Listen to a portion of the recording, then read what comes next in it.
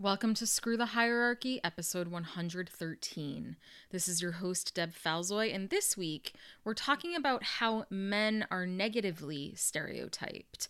I'm talking this week with Fred Hayward, who is a co founder of the men's rights movement in 1977. He's been quoted in the Washington Post, hundreds of local and national talk shows.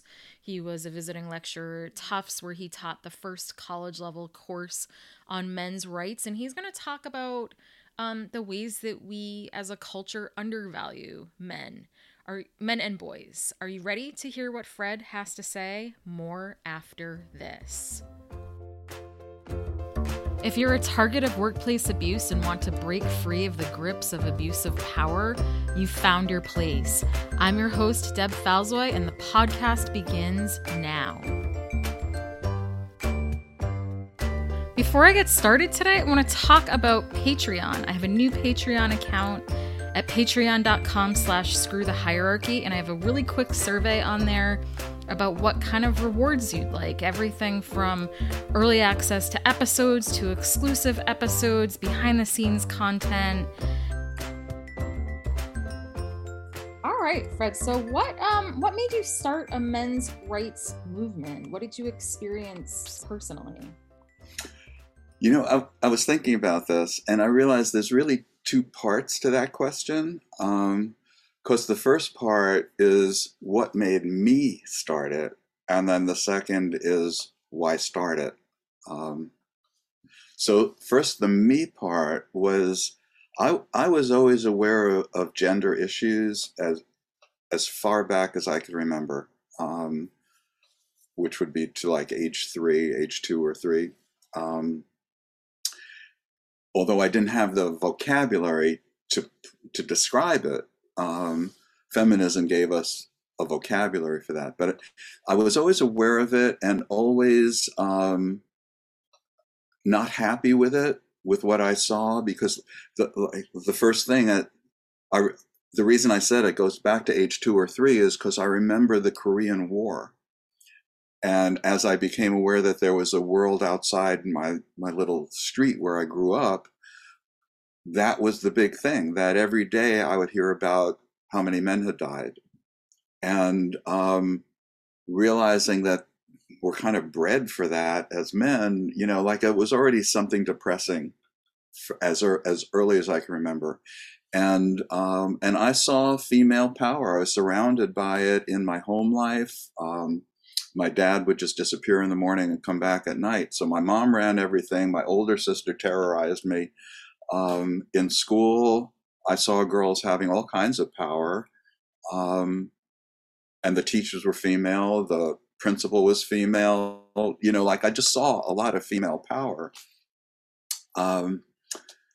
And then I became a teacher, a public school teacher, and I saw boys dealing with a lot of problems and things that I could quantify, you know, like, look who's being disciplined, look who's not in foreign languages, look who's behind in reading, look at all these things. And I was literally not allowed to talk about it because by the school district rules, you had to focus only on girls and girls' issues. And I was a math teacher, and one of my jobs was to interest girls, increase the number of girls coming into math, which I believe in. You know, I believe in equal opportunity, and I thought that was a good thing. But I was also aware of the fact that this was now during the Vietnam War, and as a math teacher, I was actually exempt from the draft at that time because there weren't enough shop teachers, and math teachers were exempt from the draft. All other teachers could be drafted because there weren't enough female shop teachers and math teachers. So I was aware that for every girl that I motivated to go into math, that there was some boy maybe in my class who would now his life would become disposable. So it was like, you know, I was aware of all of these things, but the biggest thing in my life was going to what was called the National Conference on Men and Masculinity. It was an annual affair that had the top people in what was considered men's issues. And I kept talking to them about different things, and I kept hearing things like, "Oh, I never thought of that before." And I'm thinking, you're the top people. You never thought about these things? Like, when a ship goes down, we save all women before we start to save men. And what does that mean in an emergency? You know, if your house was burning down right now, what would you grab as you ran out of the house if you could only grab one thing? It's not the news. It's not yesterday's TV guide or newspapers. You know what I mean? It's what you saw as most valuable is what you would grab to save in an emergency. And as I looked around, I was saying that society was clearly saying that female life was more valuable than male life. And it was for a lot of reasons, none of which had to do with oppression. It all had to do with continuing as a species, that to produce the next 100 children, you need 100 mothers, but you only need one father, really. So men become disposable for the perpetuation of society. And that is really significant. The fact that we consider female life more valuable than male life plays out in so many areas in society, just as we considered male work more valuable than female work, and feminism raised our consciousness of how that affects society. But this was another area that was being totally overlooked, and it's very significant. Um, it's like male life expectancy. You know, if female life expectancy, if women died at that time, it was 8 years or 7 years before the average man instead of 7 years after, that would be in the news every night. Gender genocide, women are dying. And instead, health was being portrayed as a woman's issue. And so I saw a lot that was being overlooked. And I was talking to these people, and the most important one I talked to was Warren Farrell, who at the time, this it turned out this was a very feminist conference, because feminism monopolized the discussion on gender issues at the time. And so even though it was the National Conference on Men and Masculinity, it had an exclusively feminist approach. And Warren was a hero to the feminist movement at the time. And I talked to him about this, and these were things also that he hadn't really been considering. But he's the kind of person who he said, you have important things to say, and you should consider saying them. And at the time, I was looking for a career that I was good at and enjoyed, and there was no overlap. I was good at these things. I enjoyed these things, but I realized I'm good at this. I have something unique to contribute to society, and I'm enjoying talking about it and thinking about it. And Warren said, that's your career. Figure out what you're good at and enjoy and do it. And that's it. Just trust that it's going to work. And I quit my job teaching, and I realized what I want to. I want to work in the men's movement, in the men's rights movement, but there wasn't any, so I have to create one, and that's what I set about doing. Thanks for sharing that. That's fascinating. Like your perspective growing up.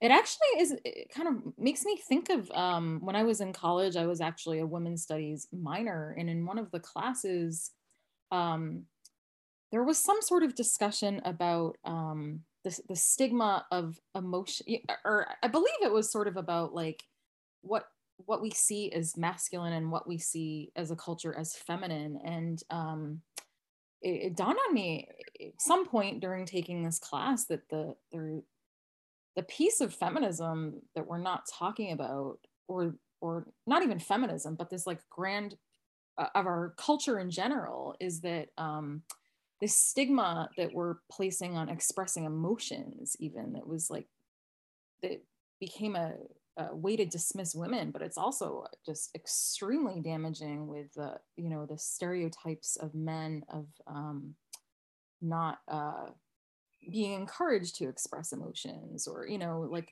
that whole piece of it. So yeah, I appreciate those perspectives that you had or have, that like what you learned growing up, and or what you saw in speaking up about it. Kind I was totally supportive of the stated goals of feminism. But I saw fatal flaws in the way it was going about doing that, and that's what I wanted to introduce. I felt like this is an innovation for me to create. Because, and I was confident because I was learning so much about the female experience from feminism. Because from my perspective, women lived on a pedestal, they had privileges, like what are they complaining about? And I was learning all of these things of how different our experiences are, and that women can tell me what it's really like to be a woman, things that I hadn't thought about from the outside.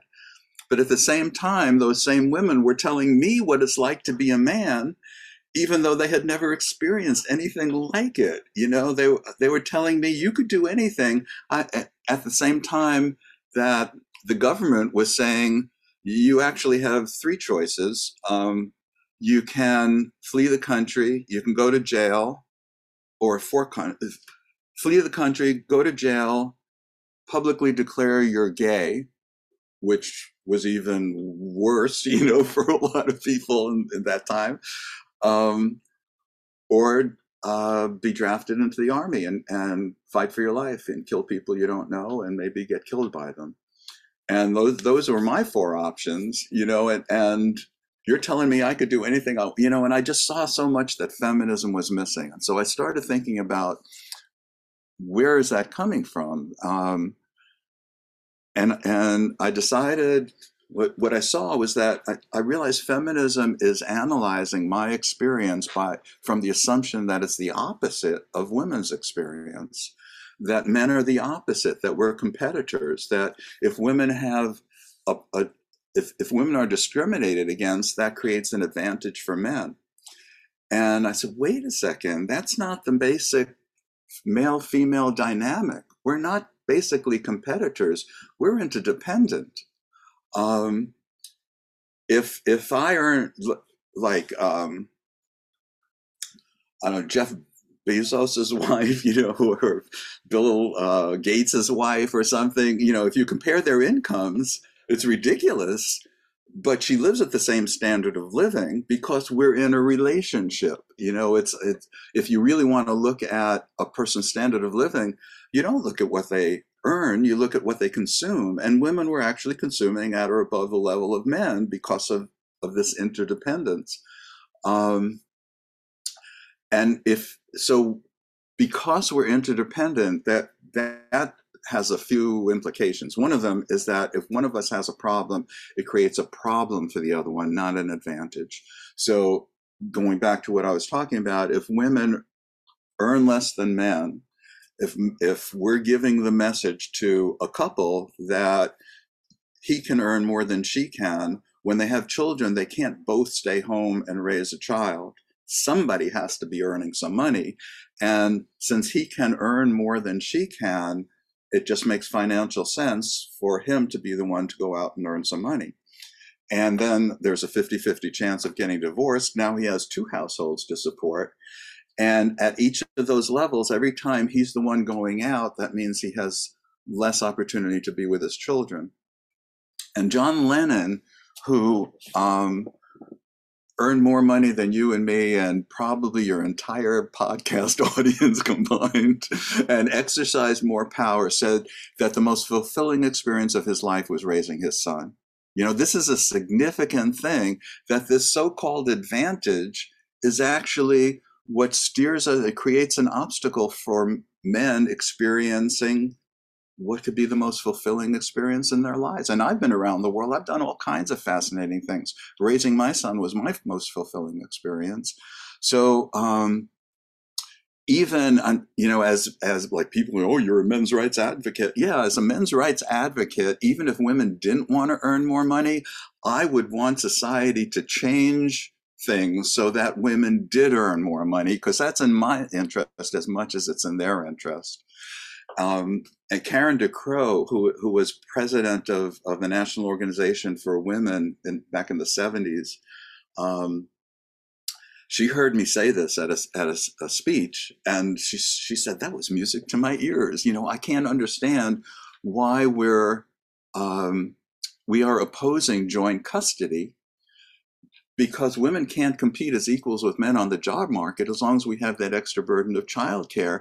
We should be jamming it down their throats, joint custody. We shouldn't be opposing it. But that's what feminist organizations are doing universally, opposing joint custody, because they look at us as opposites. They look at us as, well, if you're helping men, you're hurting women.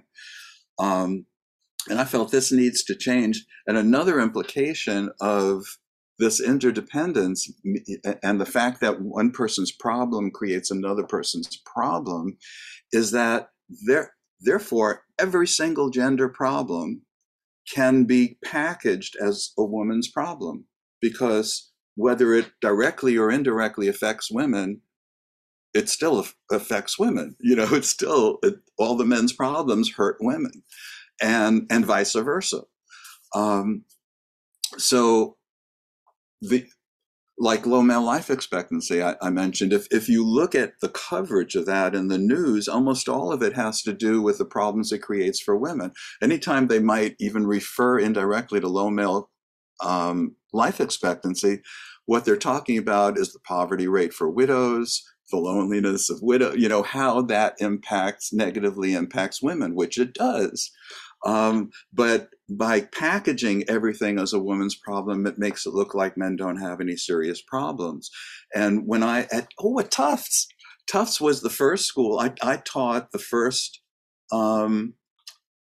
I guess for people listening to the podcast, prior to this conversation, I found out that you graduated from Tufts University, which is an excellent school. And I gave the very first course in men's rights at Tufts. It was at Tufts University, the very first course in the world, as far as I know, it was at Tufts University. So these are smart students, as you well know. And I began the class by saying, women don't have any, feminism is completely wrong. Women have all the power. Men have all the problems. Tell me where I'm wrong. Point out an example. And everything that they pointed out, I was able to repackage as a men's problem because of this interdependence. Just as you can, we have to look at us as interdependent, and that we need to help both men and women at the same time. So that was one thing. And then the other thing was that I had to make sense out of this idea that we respect male work more than female work, but we respect female life more than male life. We value that more. And what I realized is that as a species, which we are, we're just animals, and as any animals, in order to survive as a species, they have to produce and reproduce. They have to get food and shelter and defend themselves, and they have to reproduce and socialize their offspring to grow up and continue the species. And that these are two equally important spheres. They're equally necessary. We have to be successful in both of those spheres to survive as a species. And that males have been we evolved to dominate in the productive sphere, which is politics and economics, and that's where feminists look and see all this male power. And then there's reproduction, which is where women have been dominating. And so just as women look at careers, and they said we want equal access to that. We'll call it equal employment opportunity because we want to get power and earn rewards and fulfillment in the productive sphere. The men's movement is looking at the reproductive sphere and seeing women exercising tremendous power over society, over little children, over ex-husbands, over the future, women getting tremendous sense of fulfillment and women earning the rewards because we're in relationships where we're both consuming together. And men want equal access to that. We'll call it joint custody. And and I looked at every single woman's issue and I realized that because feminists have dominated the discussion, monopolized the discussion, they've defined all of these issues in terms of women, making it look like men don't have an issue. But if you define it in terms of people, you realize men have the same kinds of issues, and we need to work together on this. So those are the two big things that I felt I was contributing. That the looking at the productive sphere and the reproductive sphere and the powers and responsibilities in both of them, and looking at men and women as interdependent instead of competitors.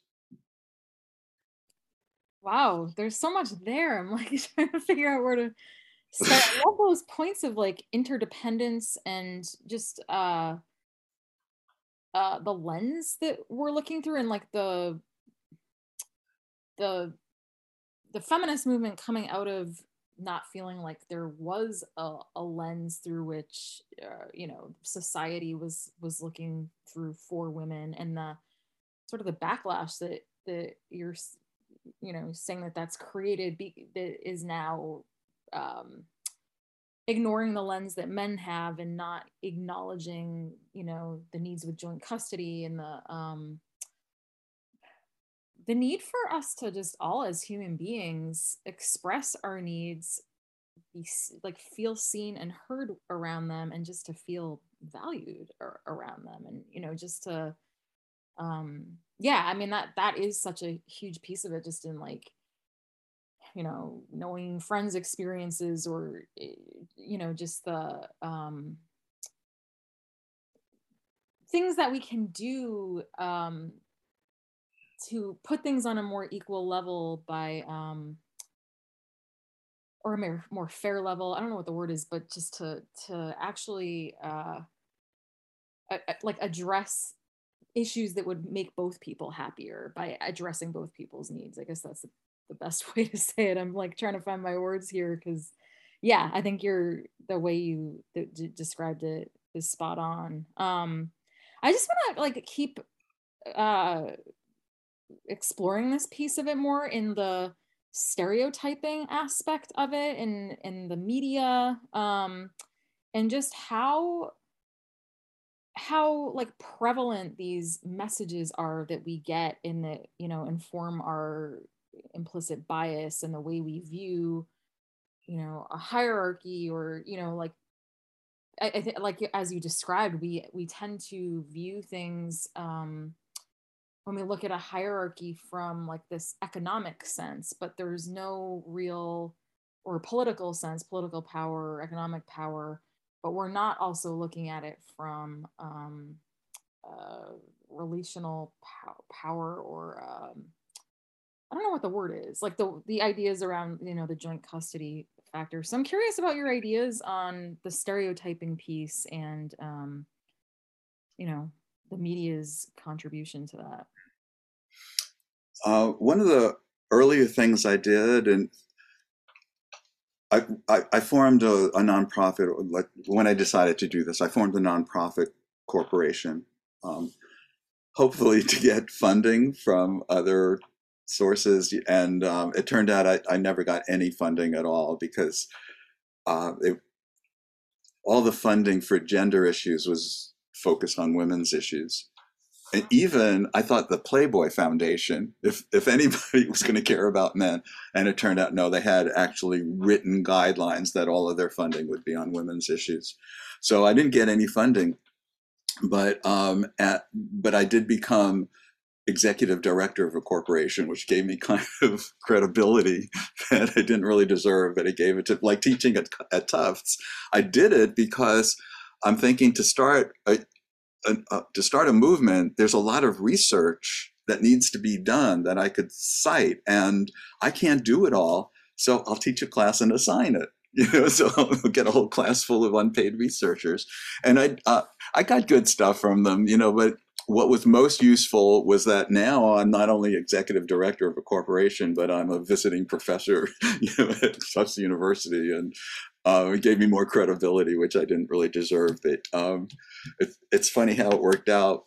But one of the earlier projects that we did with the corporation I started was a media watch, and took 1,000 random ads and analyzed.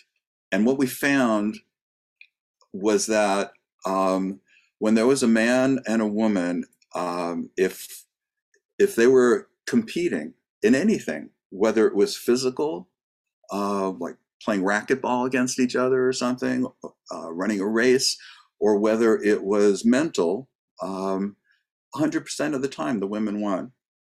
If there was a mother and a father, and one of them was shown to be more competent, 100% of the time it was the mother. If there was someone in a group setting, someone who was sleazy, someone who's a jerk, 100% of them were the men. And if there was an object of violence, 100% of the time it was the man, because it was supposed to be funny, and we only laugh at violence against men. So, and there was just like in every single category, the sexism was so obvious and so universal. So that was one of the things that I saw. And I don't know if you remember the time when the civil rights movement was really developing, and one of the phrases that came out of there was "Black is beautiful." They needed to tell, because all of the objects of beauty that were shown in the media were white, Caucasian, and that this was a very destructive message that Black children were given growing up. They had to be told that Black is beautiful, and it's the same thing that boys growing up are being told, men are abusive, men are jerks, men are stupid, we have to be told, we have to raise boys to know that that's not true. And because otherwise the downside, like feminists that I talk to in this take joy in that, well, it's about time that men are shown as jerks, because they have this myth, actually, that it used to be women were shown as jerks, and it wasn't. It was balanced. For every "I Love Lucy," where she was kind of the ditzy one, there was a Jackie Gleason in The Honeymooners where he was the ditzy one, and and there were a bunch of sitcoms in both of those categories, and the same all over. It used to be balanced, but now we've changed that balance, and it's a very unhealthy environment in which to raise boys if that's all they see. And I remember doing the Charlie Rose show, which is no longer on the air because he ended up with a Me Too accusation against him. So he lost his show. But at the time, he was a prominent liberal talk show host on PBS. And they wanted to do a show on male images, and it was either in the media or in advertising, and they had me on.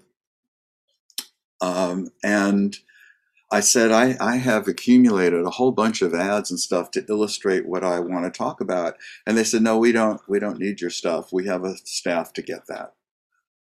And it was this hubris of feminists feeling that they're the last word on sexism. And they know, like, the men's rights movement has nothing to add. They already know everything that's important about sexism in ads. And so if things are changed, so I remember he would show like an ad of a man walking down the street and women looking at him and, like obviously eyeing him sexually and checking him out and showing him as a sex object. And so he showed that ad and then turned to me and said, okay, so tell us what's wrong with that, expecting me to be all offended because a woman would be offended if that was happening to a woman. And but they didn't do like they don't know what I'm talking about. They just assume. So he said, so tell me what's offensive about that. And I said, well, actually, I like it. It's about time that men felt appreciated for what we look like by women. Because until now, the only attractive male bodies were encased in a Porsche, or very muscular to show the work they could perform or the protection they could provide. But our bodies ourselves were not appreciated. And there's nothing wrong with being a sex object. What's wrong is being only a sex object. And that's what feminism, that's why they're complaining about. But they won that battle a long time ago. Women are more than sex objects. But but that doesn't mean that it's never good to be appreciated that way. There's a lot of good, which is why women spend billions of dollars to appear sexy, because there's a lot of upside to it also. As long as that's not all you're appreciated for.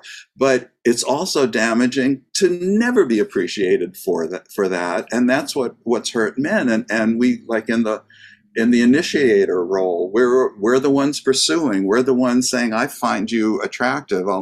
I might pretend like, oh, those are interesting glass frames, like glass frames you have on there, Deb, but I'm really thinking, oh, I like the way you look. I'd like to get to know you, but I can't say that. And so men never hear that. So that's something. Okay, I got sidetracked, but anyway, so that was the media thing, and it's the bottom line is it's important to stop this. Advertisers admit that they do this. That if they showed women the way they show men, women would complain. They admit it, that the only ones they could pick on are men. But we think that boys growing up have this 1,000-year-old ego that it's okay for them to do it because women have been oppressed for thousands of years as men's, and we don't realize these are just kids, and we're damaging kids. Yeah, absolutely. Yeah, just the message. And let me just say, we're also damaging. When you go to a custody hearing or something, and the judge is thinking, all I have seen are men's fathers screwing up, fathers who don't know how to take care of their children. Of course I'm going to give custody to the mother. It's in a child's best interest. So these things really rebound, and it's very important that we change them. Yeah. Thanks for that whole contextual like kind of backdrop against. I want to get into the details of what the early days of the men's rights movement looked like for you. Like how you mentioned, the difficulty with getting a grant, but how did it progress? How did it grow? Curious as to more of the details on that. Oh, all right. First, I reached out to women's groups, to feminist groups, thinking that you think that we like this. We don't like these roles. These are damaging roles. We want to change them as much as you do. We could work on this together. And they were like, shut up. We've been listening to you for thousands of years. You have nothing to add to this discussion. You just sit back at our meetings and listen to us. And I wasn't allowed to talk. So I realized there was not going to be the kind of movement that I wanted to really create. And I thought they would jump at the chance. I thought, because if I want to sell you something, sell you a car, the worst sales message would be, you already have it great without this car, but I think you should buy this car anyway. because it will make things worse for you, but better for me. You know, like that's not a good sales message. You know, for just for self-interest, if nothing else, if you could sell equality as helping men instead of giving them their comeuppance, um, we could have a movement that does not create anger and resentment and hostility between men and women. We could have a movement where we're both motivated to get to that final end, you know, that goal. Isn't that better? And they were like, no, it's not better. And I need to express my anger towards you. So my first attempt at just reaching out to feminists didn't work. And I realized, okay, I've got to start my own thing. And I formed, it was called Men's Rights Incorporated, which was, I chose the name because of the acronym, the MR, Mr. Inc. And I chose that because as because I was mocking kind of the creation of the title Ms. I was saying that what this movement needs to, what feminists are doing is just a knee-jerk assumption that anything men have is better than what women have because men are privileged. And if men only have one title, women should have one title because it's better. And I feel that the movement should be, it's really easy to identify sexism because it's when men and women are treated differently. You know, like this is clearly the fact that men have one title, women have two titles. Clearly that's an issue. But let's talk about it. Let's decide what's best for people instead of just automatically assuming that's what's better for men is better for everybody.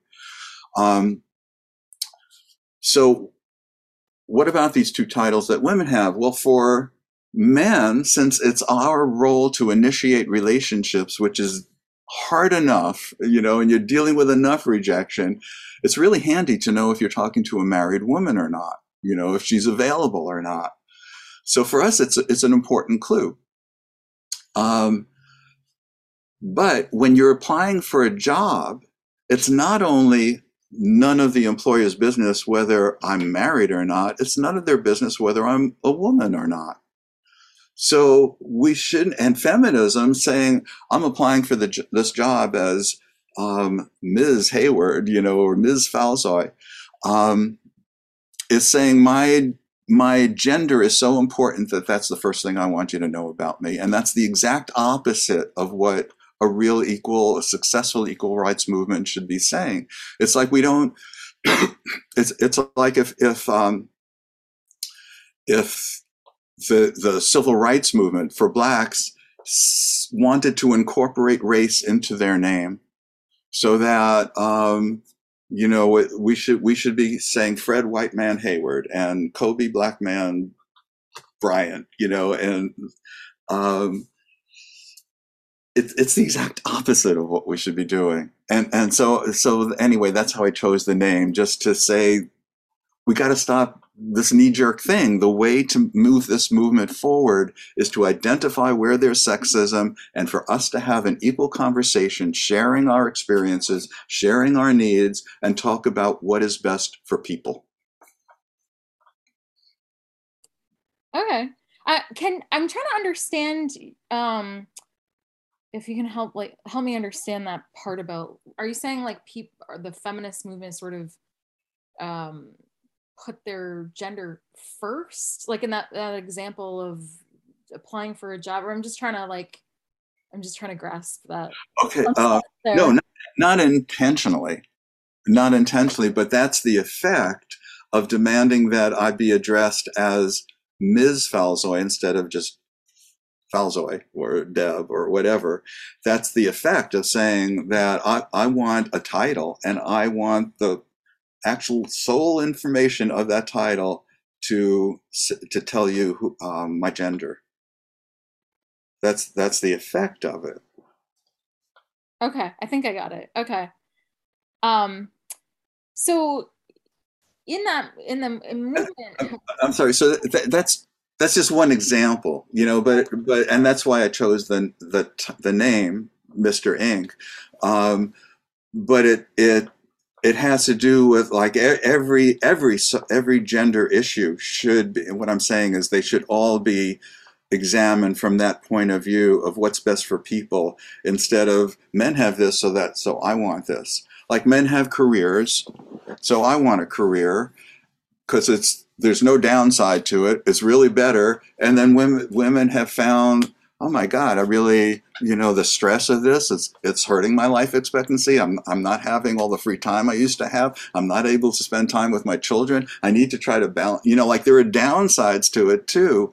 And that's where the conversation needs to go, so that yes, we should facilitate the flow of women into careers, but we also need to facilitate the flow of men out of careers and talk about what's best for people. What's best for people is having the experience of raising children and having a career, and some combination according to what you really want and what works best with your partner.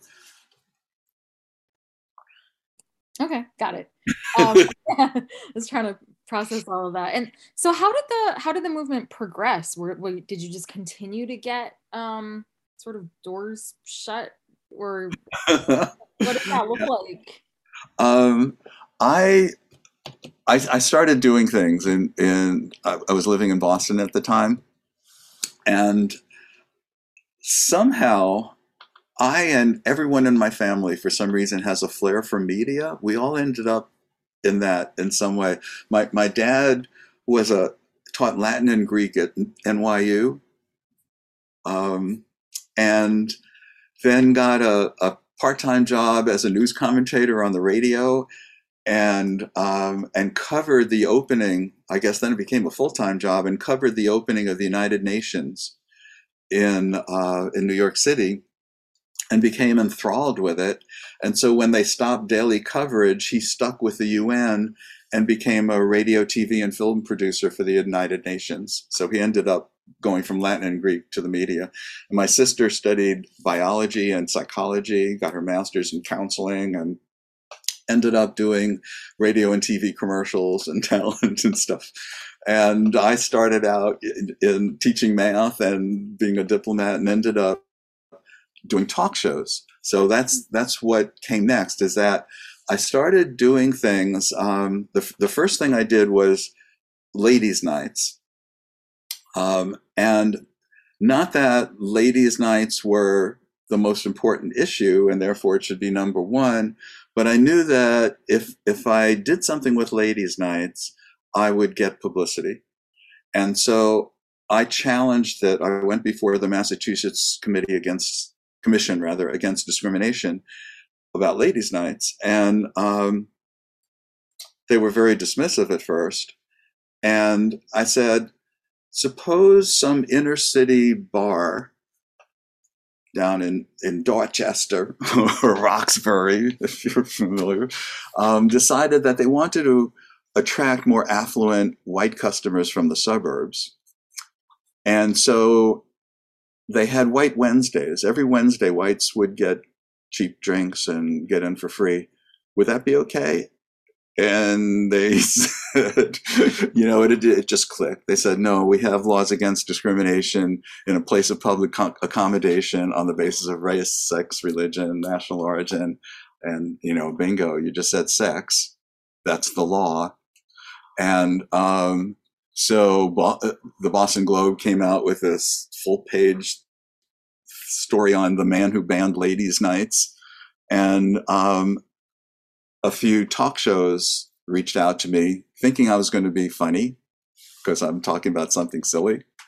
And I wasn't, and at the end they would go, wow, this is really interesting. Do you want to come back and we'll talk about it? And one radio station in Boston offered me my own show right on the spot. He's at the end of the half-hour interview, he said, how long can you be talking about this? I said, I could just keep going on. It's like feminism. There's so many issues. And they offered me my own show. So it just grew, and some reporter would see the show or hear the show and say, this is interesting. I think I'll write an article about this guy. And the producer would read that and let's book this guy. And soon I was doing 100 talk shows a year. But I was using it, I wasn't just talking about ladies' nights. I would talk about the role of initiating relationships and how by women not sharing that ultimately hurts both men and women and the relationship, and how important it is to actually share that role. And I was doing that. Then I challenged automobile insurance, and I challenged the life insurance companies, which are charging men more for life insurance than women, which made financial sense to them, because since the average man was going to die earlier, that meant that they would have to pay out on fewer premiums because he was dead while the women were still paying premiums. So they charged higher premiums for men. It made financial sense. But at the same time, the Supreme Court had declared pension plans that it was illegal for them to cite those same actuarial statistics to charge women more for pension plans for the exact same reason, that since a woman would live longer, she'd be taking more money out of the pension plan, and therefore we should charge her more. And I said, well, if it's illegal to use those actuarial tables here, why isn't it illegal to use it here? But with each of these issues, then I would get some publicity, and I would say, well, as important as life insurance premiums are, the real issue is life expectancy. Let's talk about that. So I would do these things and use it to talk about more important issues. And that's how it grew. I can't remember your question anymore. No, that's interesting. Yeah, just how this whole thing progressed, how the movement itself progressed. Yeah, so with all that media coverage, were you getting more and more people, or men in particular, to join in with what you're doing, or some sense of a movement happening? Yeah, most of the men would contact me about all kinds of things, but the biggest, I don't know if it was a majority, but certainly a plurality, were men dealing with family court issues, because nothing raises your awareness more than, if you're standing in a court, you're standing right next to a woman, it's a man against a woman, and the court is saying, well, she's the woman, so she wins. It's that simple. And so that raises it's not like with the draft that I was referring to earlier, where they keep calling in 18-year-old boys and girls and put them in the same room and then point to them, like it's not as immediate. So I was getting hundreds and hundreds of calls, but it didn't. There was also a suppression of this, an active suppression. In fact, I had to publish a few articles under women's names. I would send in an article, they would reject it. I would wait a couple of weeks, send in the exact same article with the woman's name, and they would buy it. And so, because women were allowed to talk about these issues and men aren't. So there's a lot of. Did you see the movie The Red Pill? No. Oh, can I talk about that for a minute? Yeah, go for it. Maybe more than a minute. It was a feminist documentary filmmaker, an award-winning filmmaker, wanted to make an expose of the men's rights movement. And she wanted to expose us to be what feminists said we were, which were a bunch of angry losers who are resentful of the progress women made and are whining about silly issues because male privilege and we have no important issues. And so she decided to make this documentary and started interviewing us. I was the second person she talked to, and we talked all day.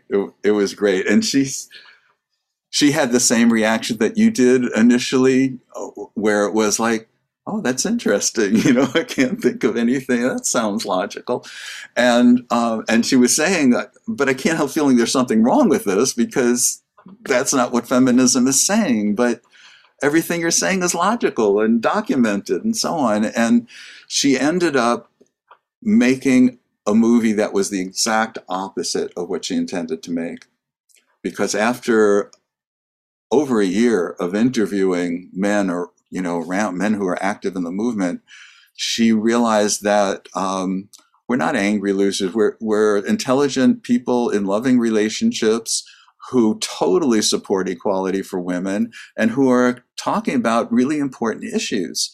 And that if there's got to be a villain in this piece, it's really feminist organizations who are the villain for suppressing this discussion. And they're actively suppressing it.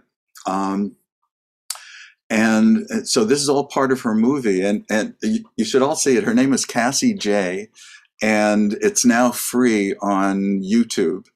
So it's really worth seeing. And then there's a little chapter about me and my son on there. So you should see it or learn more about me. But I guess the reason I started talking about it was because of that active suppression of the movement, and it did. So it didn't take off. It didn't get the publicity that it really should have, but it continues, and there are